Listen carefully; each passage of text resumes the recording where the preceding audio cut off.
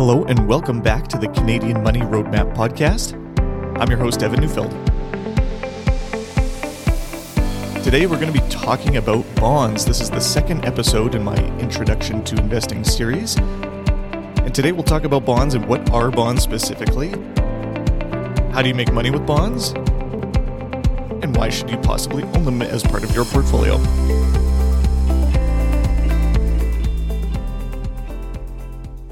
So I'm going to go out on a limb here and assume that most people listening have probably heard of bonds before, but they might not necessarily know how they work. In my experience working with clients, this is a typical experience, so you're among friends here.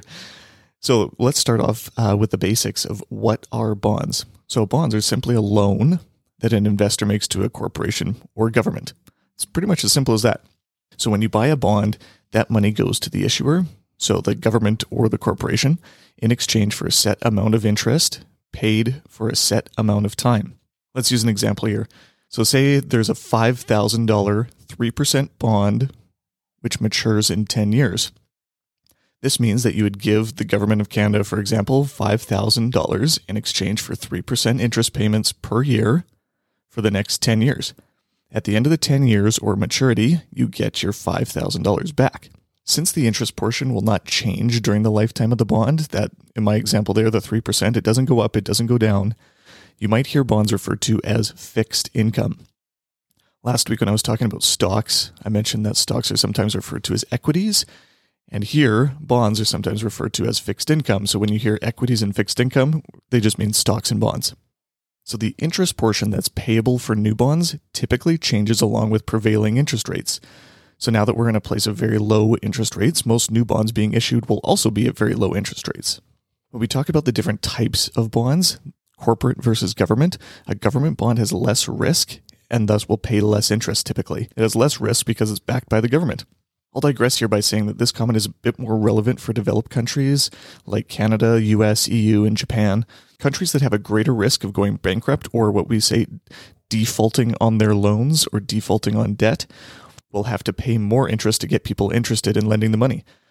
If there's a chance you won't get your loan money back when the bond matures, you need to be paid more in the meantime to offset that risk.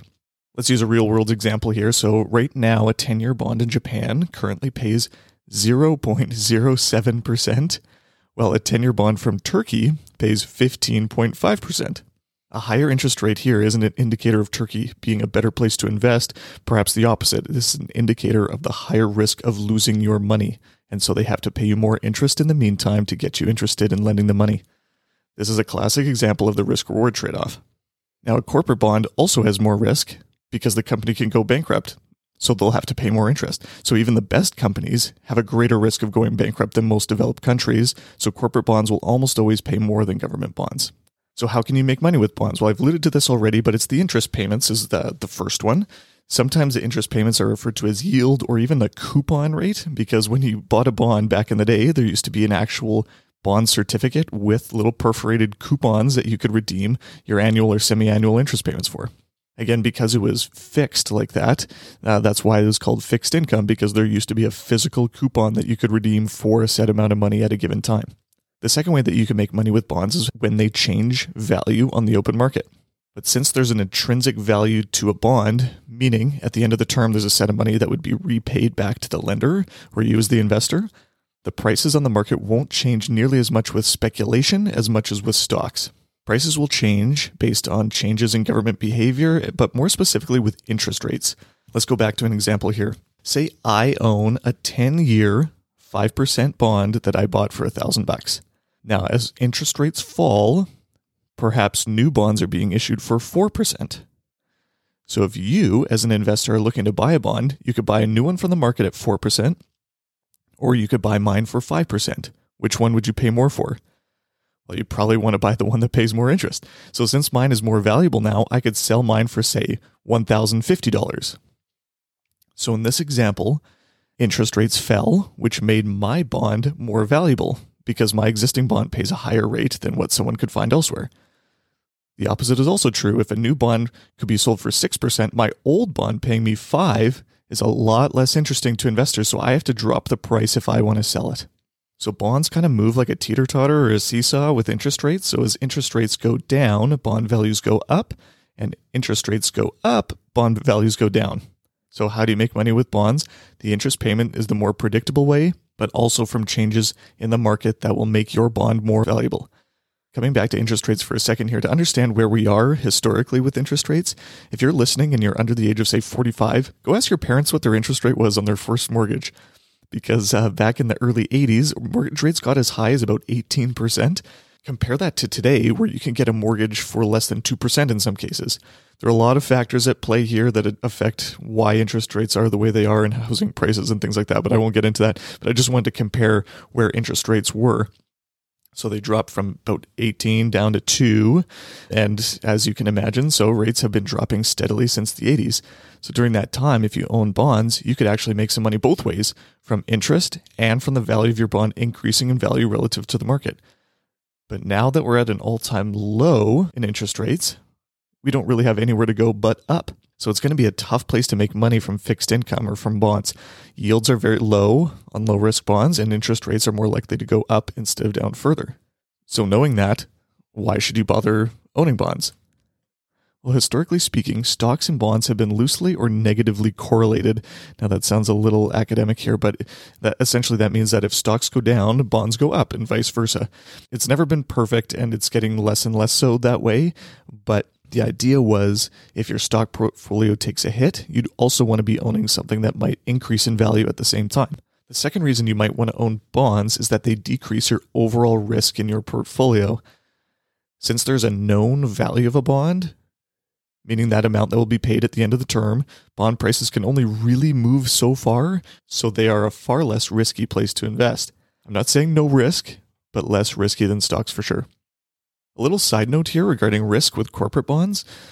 So if a company goes bankrupt and you own the stock, you're not likely to receive any money for your ownership in that company.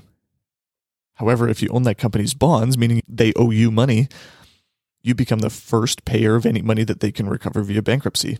So if they sell buildings or other assets, since you lent the money in the first place, you still have a chance of getting some of your money back. It's not perfect or guaranteed, but it's a layer of risk reduction compared to owning the stock. In the past, you've wanted to own bonds because you could actually make money with them. However, in this current market, you wouldn't own bonds to make a significant amount of money in the long term. I guess you could want to, but realistically speaking, it's not likely to happen. But now you'd own bonds just for their ability to decrease your overall risk and still get paid a little bit of something in the meantime. They'll pay more than cash sitting in the bank anyways. Think of bonds like airbags for your portfolio. A crash can still hurt, but an airbag might give you the protection you need. So you can imagine that if you don't have the risk tolerance for the ups and downs of the stock market, including some bonds in your portfolio will help smooth out the ride along the way. Typically, as people get older and they're going to need to start withdrawing from their investments to spend after they've retired or things like that, you might want to consider increasing your portion of bonds in your portfolio to make sure that risk is decreased over time, the more you need to rely on your portfolio for income. So let's summarize here. What are bonds? Bonds are just a loan that you would make to a government or a corporation in exchange for interest over time. In my example there, $5,000 10-year 3% bond means you're going to get $150 for 10 years. And then at the end of the 10 years, you get your $5,000 back. So how do you make money with bonds? Well, that's the first way, is that yield or the coupon rate or the interest payment all essentially refer to the same thing, but your bond can also increase in value as interest rates change over time. Again, we've got that inverse relationship. As interest rates go down, bond values go up, and as interest rates go up, bond values go down. And so why should you own bonds? In this current market environment, the typical reason for owning bonds would be to just decrease your risk over time. There's a little bit less correlation between the stock market and the bond market, so you have the ability to make a little bit of money when stocks are looking ugly, but more often than not, you will want to include bonds in your portfolio for the risk mitigation factor, considering where we are in the current interest rate environment. Thanks for joining me today on the Canadian Money Roadmap podcast. If you enjoyed today's episode, I'd really appreciate if you left me a review on Apple Podcasts with your biggest takeaway. If you have questions or ideas for topics you'd like me to discuss on future episodes, please reach out via my contact info in the show notes. This podcast is intended to be educational in nature, and you should always consult your financial, tax, and legal advisors before making changes to your financial plan. Any rates of return discussed are historical or hypothetical and are to be used for educational purposes only. Evan Neufeld is a qualified associate financial planner and registered investment fund advisor. Mutual funds are provided through Sterling Mutuals Inc.